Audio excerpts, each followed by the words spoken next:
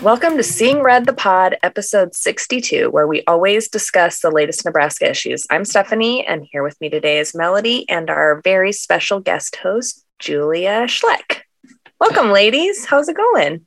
I love it when Julia comes and co-hosts. Me too. Pod. It's my favorite. I appreciate the invitations. It's nice to get to drop in here occasionally and just, get to ask all my questions. Wonderful. Mm-hmm. And we have a super awesome guest on the pod today. I'm so excited about this interview. Senator Terrell McKinney. He's one of the newest senators, and I think he has accomplished more in his 10 months of being a state senator than many senators accomplish on tough issues that if they even get 8 years, right? Like he is just really. He showed up day one and he went to work, which is just incredible. Mm-hmm. So I can't wait to hear about his priorities and how he's thinking about things and all that. I love that he's like immediately taking on all these like kind of more socially taboo subjects, like jumping right in there with prisons and like questioning, like a kind of sacred cow and talking about nonprofits. And he's really not afraid to kind of put it out there and say like, well, let's ask some big questions.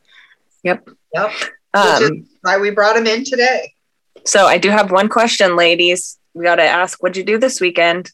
I went camping. Ooh, camping. We went camping and it was fine. It was a very normal family camping trip with all of the normal family camping moments that you might expect. But then at the very end, we were trying to leave and my older son, who's 9, stepped on something sharp and blood was just like oozing out of his foot. And then my husband goes to get a bucket of water from the pump so he can wash it because the foot is also encrusted in mud.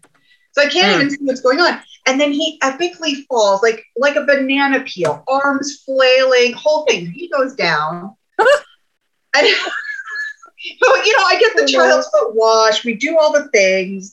And then we got to go home. And, we were already leaving the campsite anyway. Everything was packed up. And then the little son, who's 4, says he does not want to ride with me, even though he's already car seated. Get him out of the car seat. Leave him with dad so that we can, there's a few things that need to be packed up still. We drive away. Well, then he decides he changed his mind after we drove away and he just screamed. He screamed at my husband until they got home 30 minutes later. He was like, don't look at me. I don't want to ride with you. When you get me out of this car seat, turn around so you can't see me. It was a whole. Wow. Poor little guy. It was a whole thing that everybody took a bath. Then everybody just chilled out for the afternoon, took their naps, and it was fine. But people were pretty tired after that camping trip. So that was the big part of our weekend. We got to go to an event in the public. My little 8-year-old is in Girl Scouts, and Girl Scouts had an event at the Rose Theater in Omaha to see a play, and everybody was masked and everybody was social distance. There weren't people. We were at the front of the balcony and I think it was like 4 rows back before there were other people. And it was amazing what you can actually do safely in public when people are following the rules. And my kid was like so happy, just happy. She also got to dye her hair purple, so that probably added to the happy. But sure and then my partner bleached his hair a couple of times and dyed it blue. So I was just my plain old brown hair looking boring while they were having all the fun. But Julie, what'd you do?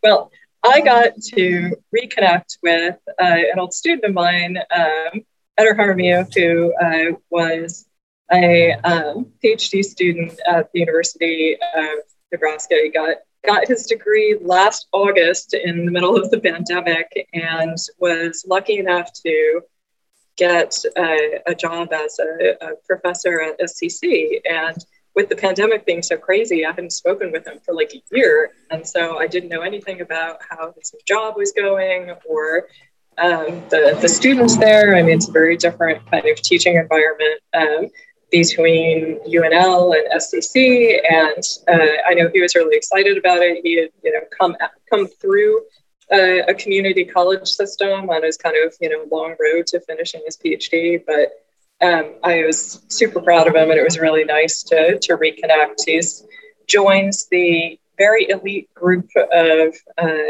Hispanic men and women who have doctorates in the United States. And as someone whose family migrated from Mexico, within a generation, it's a pretty extraordinary journey for him to come from that background and kind of make it all the way through to the end of, the kinds of educational training that we could do. So it was really nice to reconnect with him. He's been doing a lot of cool artistic projects in Spanish, actually, even though he's trained in literature, he's been doing a bunch of creative writing and actually staged a play in the middle of the pandemic. So it was cool to hear and to talk to him about the difficulties of doing that and getting it out, and the people back in his family's hometown in Mexico were watching it. And so it was a really neat opportunity to sit outside and have a drink and talk with someone who is very important to me that I hadn't seen in a while. Well, I bet that was so nice. I feel like there's just so many reconnections happening now that, we're not out of the woods, but it's just safer to be reconnecting, and we all desperately needed it. Okay, are we ready for this? I'm so freaking excited. Let's do it. Bring him in. Today we have Terrell McKinney. He's a father, a state senator representing District 11 in the Nebraska State Legislature, community organizer, activist, and wrestling coach within the North Omaha community. Before running for office, he worked as a community organizer focusing on food insecurity, Medicaid expansion, and various other community initiatives. Terrell holds a Bachelor of Science in Sports Business Management from Maryville University, St. Louis, Master's in Business Administration from Midland University. He's also currently attending Creighton University School of Law. Welcome, Senator. We're so excited to have you. Thank you. Thank you for having me. I'm excited for this conversation. I would like to start by just learning a little bit about you. So there's a lot in your bio, like you're a parent, you've gotten lots of degrees, you're still getting degrees. You've done a bunch of community organizing, but can we start maybe a little closer to the beginning? Like, are you from Omaha? If you are, kind of what schools did you go to? And just, can you tell us a little bit about your journey to the legislature? So yes, I was born and raised in Omaha. I was born August 17th, 1990. Lived with my mom primarily most of my life. My dad was in and out. He was in prison and then out, but kind of around. But I lived with my mom, my older brother, and one of my younger sisters. As far as schools I went to, I think I probably went to 6 or 7 elementary schools in Omaha, all over. Went to Monroe Middle School and North High School. Kind of backtrack a little bit, I started wrestling when I was 10. And that's kind of what steered, I think it's kind of the origins of where I'm at today. Because prior to wrestling, I was always getting in trouble in school and getting suspended for fighting and things like that. And wrestling became an avenue for me to channel my energy. Once I started wrestling, I wasn't as angry or getting into as many fights as I was prior to. So I credit my wrestling coaches, the late, great Joe Edmondson, and also Roger Parker for, steering me in the right direction. So once I began wrestling, I eventually started to get decent at wrestling and became a city champ at Monroe, and then went on to North High, where I became a state champion in wrestling my last 2 years of high school. Then I went on to UNO for a few years to wrestle on the wrestling team. We were national champs 3 times. I was an All-American.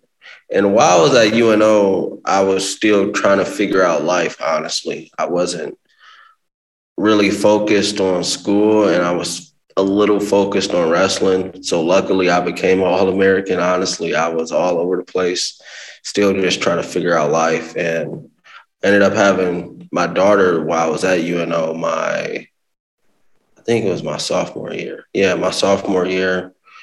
And, once I became a father, that kind of recalibrated my energy and my focus. And also during that time, they cut the wrestling program. So I was faced with the decision to stay at UNO or find another school. And I decided to leave Omaha and go with Coach Mike Denny down to Maryville University in St. Louis.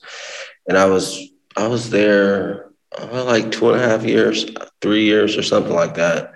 And I wrestled there, but I was battling injuries and weight, and just it didn't work out as far as wrestling. I was still a team captain and things like that, but that's when I started to think about life after school and wrestling. And my dream, honestly, was to work in professional sports and whatever, the NBA, NFL, or somewhere. I coached wrestling at the university at Maryville in a local high school in St. Louis, but I also had worked for the St. Louis Sports Commission. I helped operate the Division I wrestling national championships and the Division II championships as well. But during that time is also when the riots were happening in St. Louis around the death of Michael Brown. And that kind of was hitting home for me because I had a friend, he also had wrestled at Maryville, that lived in Ferguson. So he was giving me I would say the real news that wasn't being reported on, CNN or Fox News or anywhere. So that kind of was hitting me a lot. But also while I was in St. Louis, Trayvon Martin was killed as well. And that, I think that is where I kind of was like, okay, what's going on here? But I think the Michael Brown situation is what really stuck with me. And because I eventually started working for a Boys and Girls Club in Ferguson, Missouri, and just working with the kids and interacting with the community there in Ferguson, I was like, okay. And just hearing their stories and then talking to the kids and them asking me what happened to Mike Brown and what, that kind of was like, wow, nobody's is really educating kids on the situation like we probably should. And I didn't feel like I was in a position to teach other kids about what happened necessarily. I just said some bad things happened. I really didn't go into details because, those were young kids. And then I eventually moved back home, I think the fall of 2015. Once I got back home, I just was working. I think I was doing a security job, patrolling the Civic Auditorium, oddly. And I just took the job because I needed a job. I really wasn't trying to be a security officer or guard, but I was like, I might as well forget it. I don't have to actually interact with people. I just have to sit in a car outside of a building, whatever. Did that for a little bit. I tried to sell cars, just all over the place. But then I think it was the summer of 2016 is when Auden Sterling and Philando Castile were killed by police. And there was a protest in Omaha. And my aunt had called me one day because up until this time, I was always saying stuff on my Facebook or something about injustices and things like that. And she was like, she had heard about a community meeting organizing a protest. And she was like, do you want to go with me? And obviously, I just jumped up and said, yeah, I'll go. So then from that time on, I just started to get more and more involved in the community in North Omaha, volunteering mostly. And then I went back to school actually in 2016. I think it was 2016 to get a master's in business administration from Midland. But during that time, I started working with the organization Black Men United. I got involved with the Nebraska Democratic Black Caucus, and that's where, all this had began. And then I heard about a job opening at Nebraska Appleseed as a hunger action advocate. So I applied and ended up getting a job. And I did that up until, I would say, early 2018, I believe. Didn't you just get a Good Apple Award from Nebraska Appleseed, Senator? Yeah, I did. Congratulations. Thank you. Yeah. So then I did that for a while, going around to different community groups in Omaha and Lincoln, trying to better understand food insecurity. We held focus groups. We did a food forum here in Lincoln. And then because of a grant, that job kind of was running out. So they had asked me to come on as an organizer for Medicaid expansion. I was pretty much doing the same thing. Medicaid expansion was just passed on the ballot. So I just was going around trying to educate constituents about that and trying to encourage them to call the governor and their state senators to try to push the timeline up. And then being at Appleseed, working around a bunch of lawyers, I got the itch to start studying for law school in the LSAT. Everybody told me I was crazy, but I tried it and, took it. I took the LSAT a couple of times and eventually got into Creighton School of Law, where right now I'm on break. Well, I'm taking a break because we just went into office this year. I wanted to go back in the fall, but special session and some other things kind of got in the way of that, but I still plan on finishing. But I decided to get on why I decided to run for office. It was an idea that was floated by some friends I know in the community, and I looked at them like they were crazy. It's like, that's not for me. Like, I'm not running for office. I'm cool with being in the back and helping out and organizing and things like that, but it's not for me. But I also started to think about it a lot. And I guess the one thing that pushed me, not only knowing that Senator Chambers was term limited, I was like, there's no young voices in leadership in North Omaha. There's nobody in my age that is considered a community leader in politics. And I just felt like our voice was missing in a lot of conversations and at a lot of tables. So I said, why not? At least if I run, I'll open some people's eyes about what's going on from the perspective of a younger individual. So I decided to run, and luckily, I was elected. I lost the primary by 700 or 800 votes, but in my opinion, the primary was crowded, and I was still building my name. And I was just telling myself, if I could get to the general, I could beat anybody because you're just giving me time. And I knew if I had time, I could win if it's just me and another person. So once I got through the primary, I just grinded. I tried to be everywhere. I tried to make sure I was posting on social media every day. If there was a meeting and I could make it, or even if I couldn't make it, I was still making it in some type of way. So still doing lit drops and walking around the district, just trying to do as much as possible to win and try to get my face in front of people and my name and ears of, people, of the voters. And in last November, I won. And it was a great feeling. But still, me being me, I was like, okay, I won, but now I got a lot of work to do.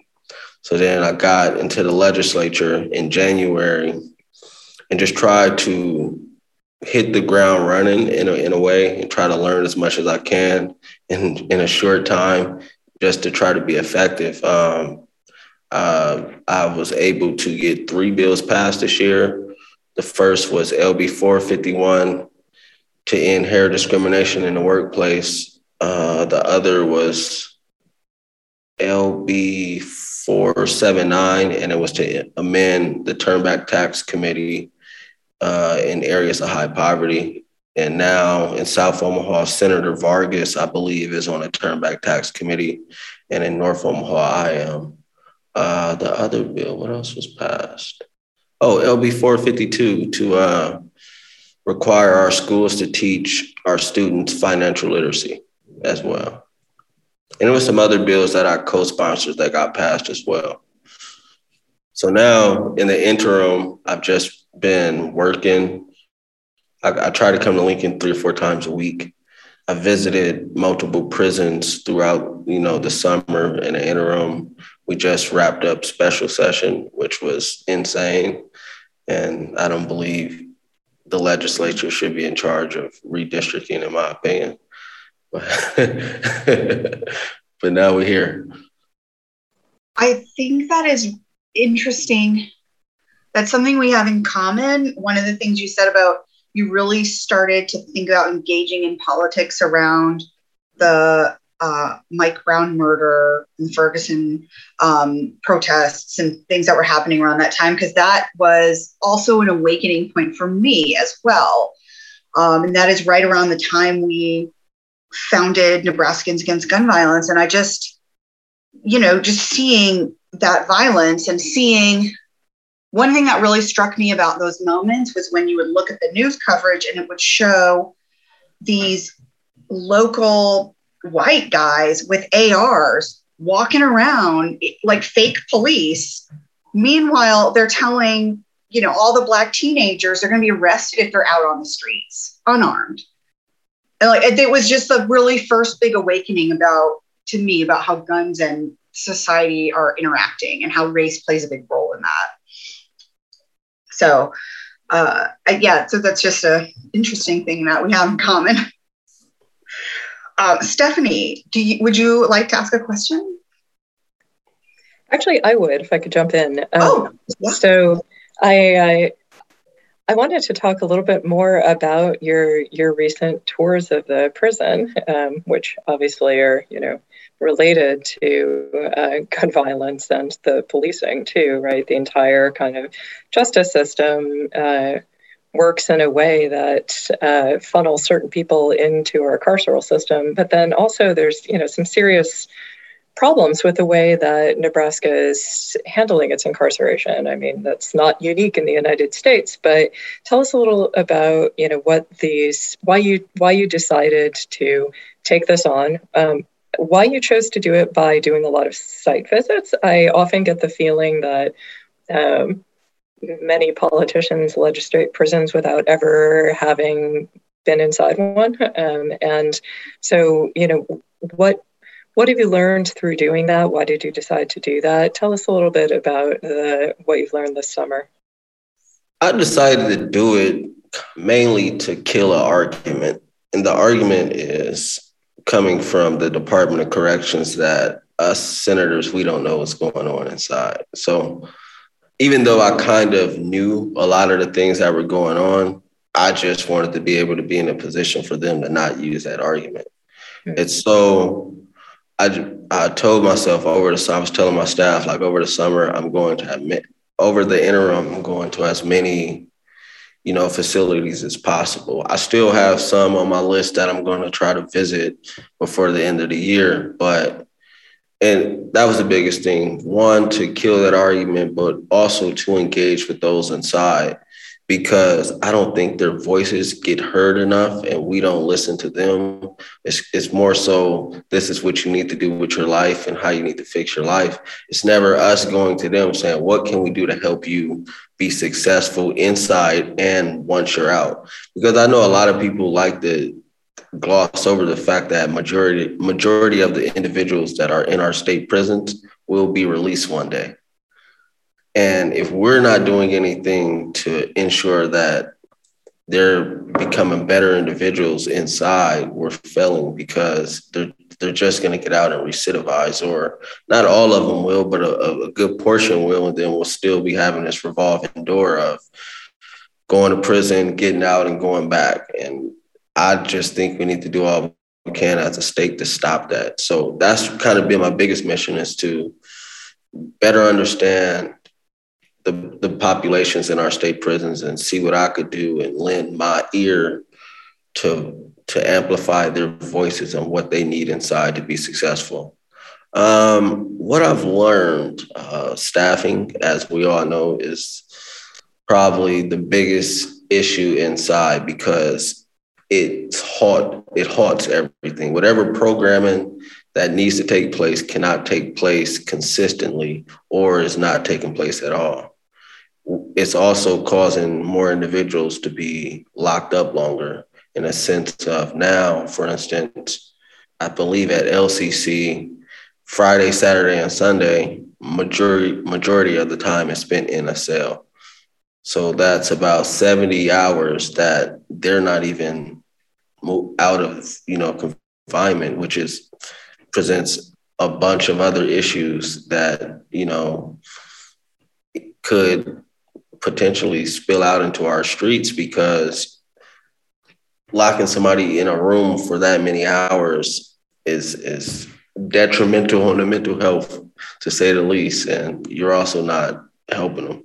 What else? So can I ask, is that now like regular policy at some or all of the institutions? So I've been a volunteer inside the Nebraska State Penitentiary for a number of years, and there were always kind of periods where just everything got locked down for like a week, 2 weeks, 3 weeks, or a modified lockdown that halted programming.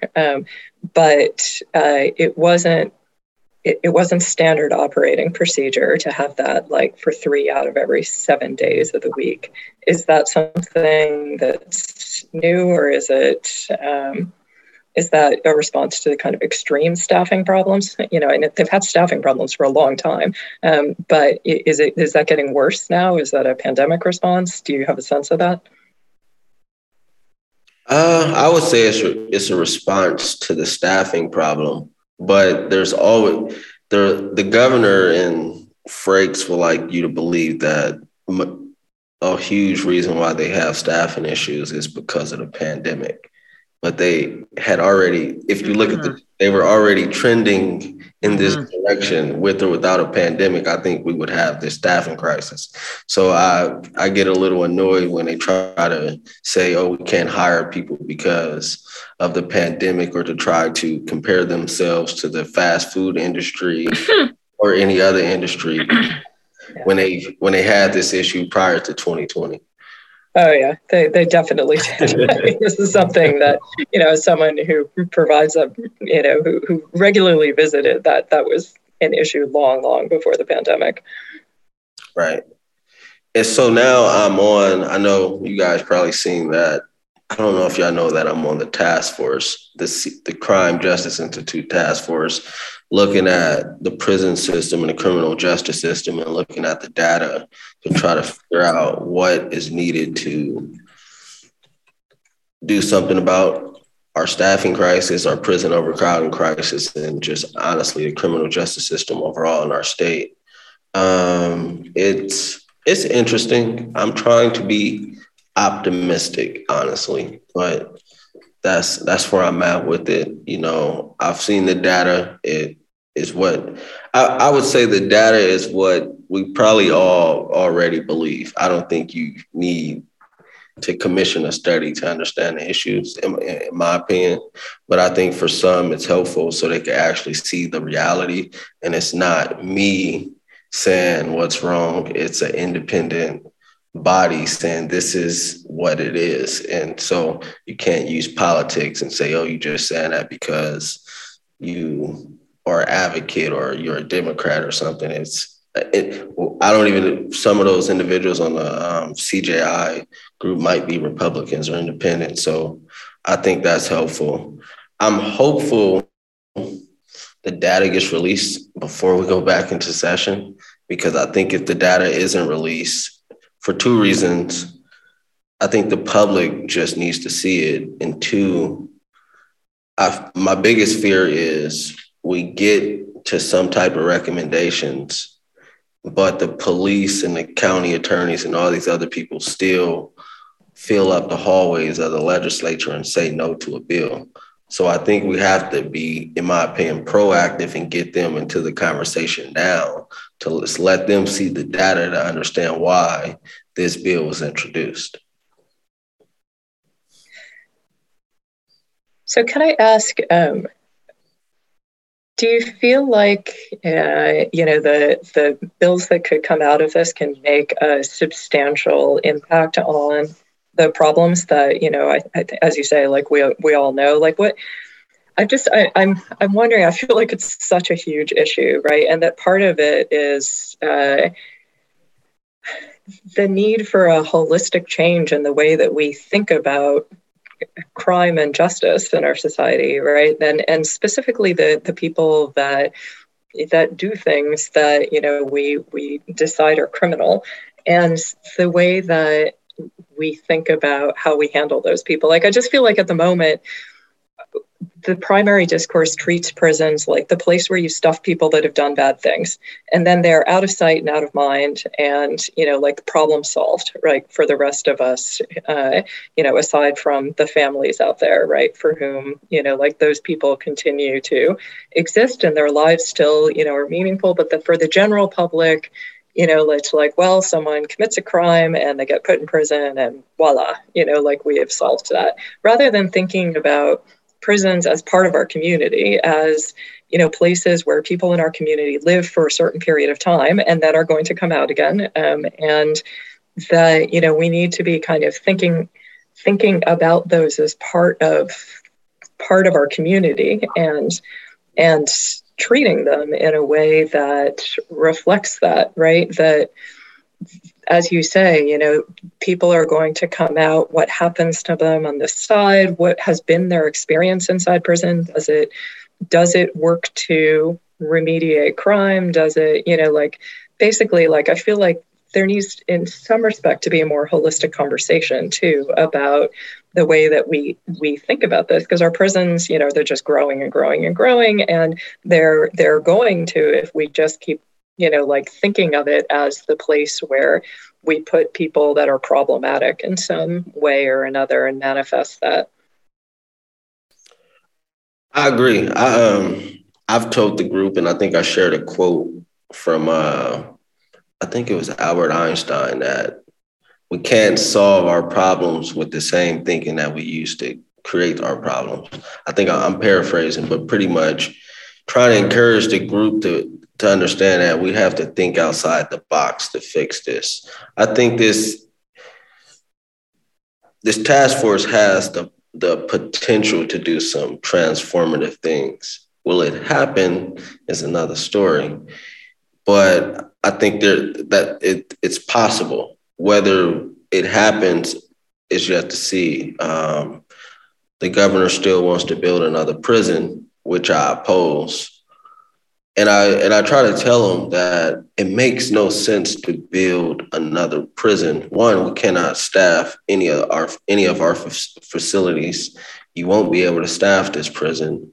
When you look at the crime rates, and if it stays consistent, we would have to build another prison after we build this next one. So we need to look at what can we do to cut the crime rate down and also keep people out and make sure that those inside don't return. Those are the things we should be thinking about. Something that I try to float is workforce housing. Why do we have all these individuals inside that aren't gaining a skill or a trade or something? So when they get out, they don't have to call around the city and hop on buses all day trying to find a job. Individuals should be released knowing, okay, I'm going to work here. I'm going to live here. I have transportation to get to work. Those basic things, I think as a state, we should take on if we're going to take on the responsibility of incarcerating them. So I don't know. We'll see. I don't know. I would say I'm just trying to be a hopeful optimist in this process, but history has shown us how people feel about people that they consider criminals and incarcerated. But I think now the dollars don't add up.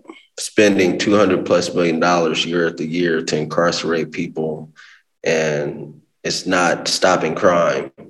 It's not doing what people who say they're tough on crime think it's doing. It's just not. You cannot. There are no numbers that could back that up, and they know it. Is workforce training one of the things that the men that you've spoken to who are currently incarcerated have highlighted as something that would be really helpful? I know you mentioned part of the goals of doing this was to hear what they need. So what is it that they're saying would be most useful? They've highlighted that. They've also highlighted the need for peer support, to empower more peer support groups. It's not enough to get volunteers to come in. A lot of the individuals inside are doing a lot of the mentoring, and they just want more support and more opportunities to mentor those that are coming in and help support them and guide them along the way. But because of staffing crisis, it's very limited. So the cultural groups are big as well, of keeping individuals out of trouble, those type of things. And some sentencing stuff that, that they believe would help as well. And community corrections, and it's a lot, but yeah. So what kind of work can we do in the outside to help with providing those jobs, right? This is partially like an economic question. So what jobs are out there? How can we be building those? How can we be getting around the standard response that no one wants to hire someone with a record, right? How do we start working economically to connect people that have been through the justice system with kind of good jobs on the first side? I think we have to rethink how we view people that have been in prison. I think there are a lot of jobs that require background checks and deny people for felonies that shouldn't be denying people. I think if it's not related to so I can understand if I go apply for a bank job, but I robbed a bank before, why I would be denied. But if it has nothing to do with the nature of the industry of the job, that shouldn't automatically disqualify me. Just judge me on the merits of my character. Because it's some people that are in jail that made one mistake, literally just one mistake in life, and ended up in prison. That doesn't mean you're a bad person, but you also can change and be, rehabilitated. Everybody in prison isn't a bad person. They just made bad mistakes, maybe had a bad day one day. So I think we have to rethink about why do we, ask for background checks. Because what's crazy, I was thinking about this the other day. The higher you go up, the less you get asked to give a drug test and a background check. But all the minimum wage jobs and things like that ask you for a background check and drug test. It's like you would think it would be the opposite, but it's not. And I think we're criminalizing people for being poor, or penalizing people for being poor and going through situations. And I think it's also, I think the issue around the prisons isn't just with policy. I think we have to change minds and how people view crime and individuals that end up in those situations and individuals that end up in prison. I think we have to really rethink how we look at them, because most people don't care until it's somebody that's in their family, until it's your son. It's like now you care about the conditions in the prisons, and it shouldn't have to hit your doorstep for you to care. Yeah. So I wonder if, one of the things that can or should be done is finding ways to get the voices of men and women who have been incarcerated kind of out there, so that they can talk about what happens, to get them in there, what their time was like in there, and, what their struggles were in transitioning out again. Because I feel like we just don't hear those voices, and it's hard to reach them when they're, currently serving a sentence. It's more difficult. maybe I'm just imagining these difficulties, right? I'm trying to think like, how would it be possible to do an interview with somebody, who's on the inside, just ask them about their life, but certainly once they're out, then we should be hearing more of those stories and, raising them up so that people can learn what it's like and have a kind of imaginative sympathy for that, so that it doesn't take a family member, but that people actually know what it's really like to be in prison rather than just like projecting what they know from television. Yeah, the tough part is a lot of those individuals are disenfranchised and want nothing to do with, the system, or they're kind of, I wouldn't say scared, but hesitant to speak out because if they're on parole or something, they don't want to be negatively penalized for saying something. So it's tough. There are those out there that are willing to speak and don't care, but I think the masses of individuals that have been affected by the criminal justice system either feel disenfranchised or kind of hesitant because of the relationship with politics and the criminal justice system. They're like, I don't know if I should get involved. I don't want to deal with that, or I don't want to go through that again. So that's what makes it tough.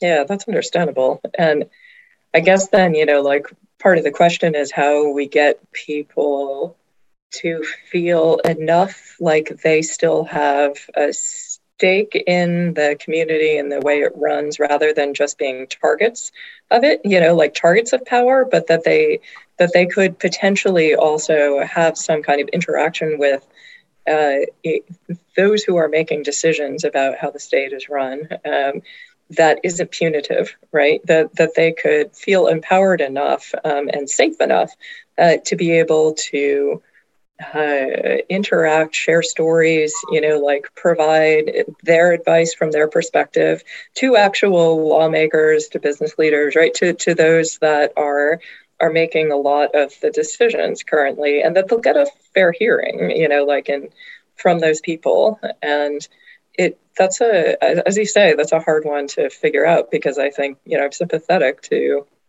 their general tendency to just, keep your head down. Yeah, it definitely is tough. But I think the one approach that I try to take is to try to plant seeds, not throw everything at them or just anybody in general. Just plant a seed or two and just allow them to come on their own terms, instead of saying, come now. Just say, hey, this is something you should think about. Or say, I really think this would be good for you, but just leave it there and just let them kind of go on their own trajectory without necessarily being overly forced. Yeah. So do you see any links between the work you've been doing in the prisons and some of the questions that you've raised about economic development in North Omaha? I loved reading those articles about, your questioning about the way that funding goes and, can there be too many nonprofits, and, the ways in which economic development and jobs are made available in that space. Yeah, I think it all intersects each other. A lot of the individuals that I've seen in prison, I knew a bunch of individuals, and the one common thing was they all grew up poor. Yeah. And it's not to say that money solves everything, because there's people with money that may not be as happy as I am today. So I don't think money solves everything, but I think money alleviates a lot of issues.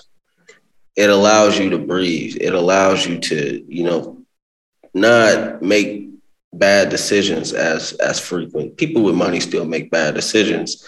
But I just think if we were to decrease poverty, the issues that we see in our community wouldn't be so widespread. Yeah, there's a quote that I really love from this old 19th century novel that talks about the majestic equality of the law that forbids rich and poor alike from sleeping under bridges and stealing bread. And of course, it's something that the rich never need to do, but the poor often do, right? And so there's a way in which money makes a big difference about your relationship to the law, and the likelihood that you will transgress it in some way. That people don't steal bread literally usually anymore, but proverbially, in terms of a metaphor, that's still often what people are trying to do, is to find enough to survive in a way that makes sense to them, to be able to have heat, to pay the rent, to pay their medical bills. I agree. So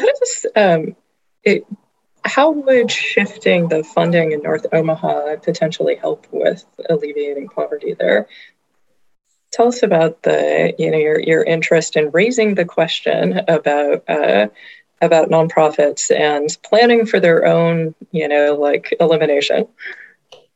Yeah, a lot of people thought, because I did the study, that my mission was to get rid of nonprofits or to demonize philanthropists and donors and things like that. And it's not the case. It's just, I've been looking at data. So for instance, in 1991, the poverty rate in North Omaha was 33.5%. 2019 is 34%. So nothing has changed in my lifetime. But one thing that has been a for sure thing is most of the money that is dispersed to North Omaha goes to nonprofit entities. There hasn't been any investment, if any, into economic development or business growth and things like that. And there's an imbalance of resources. I don't think we should get rid of nonprofits, but I think hypothetically, if a community is to get $100 million, all the $100 million shouldn't just go to nonprofits. We should also be thinking about, how do we grow this area economically? How can we invest in business growth and keep them sustainable? And I've talked to some donors and some philanthropists about it. It's like, and I told them, like, this isn't personal. Well, it is personal, but it's not about you. It's about the community. And I know you think you're doing a lot of great things, but you also complain about, why is there still crime? Why are these things still happening? Well, it's like, because your dollars aren't being utilized effectively. In my opinion, you should think more outside the box about, where do you put your dollars?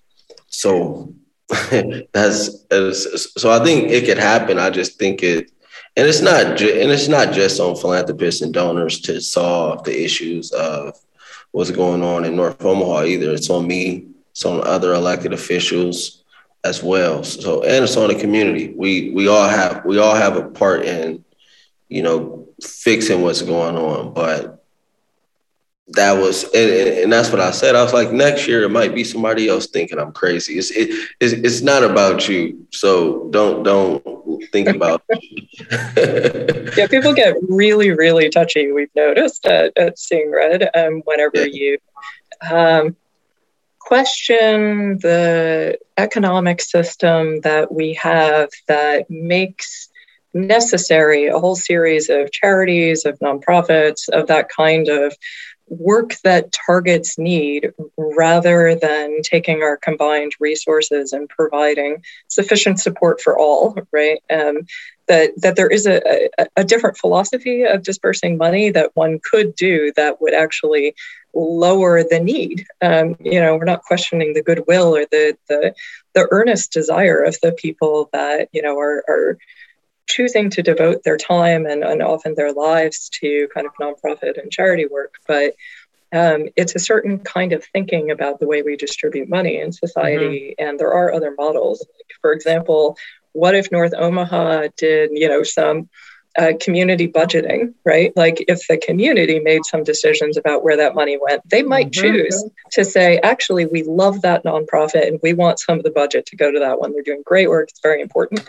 But they might choose like better public transit, postal bank, right? Like other things that, like perhaps aren't in the priorities of the people who are currently dispersing the money, or even aren't in the priorities of the people who themselves think, are trying earnestly to kind of make a positive intervention, but maybe that doesn't align with what people who live there actually think they need. Mm-hmm. So my partner and his family live in Omaha, and I've been learning a lot about the community there. And I can't get over a lot of the nonprofits that operate in North Omaha are ran by people in the community. And I think that has a tremendous impact on outcomes. And I don't feel like, I don't know if you can agree with me or disagree, Senator, but if you don't have community buy-in and the community doesn't get to decide what kind of resources they need and where they're going to be allocated, then things don't work how people want them to. And anyway, I've just been really surprised by that in Omaha and in North Omaha in particular.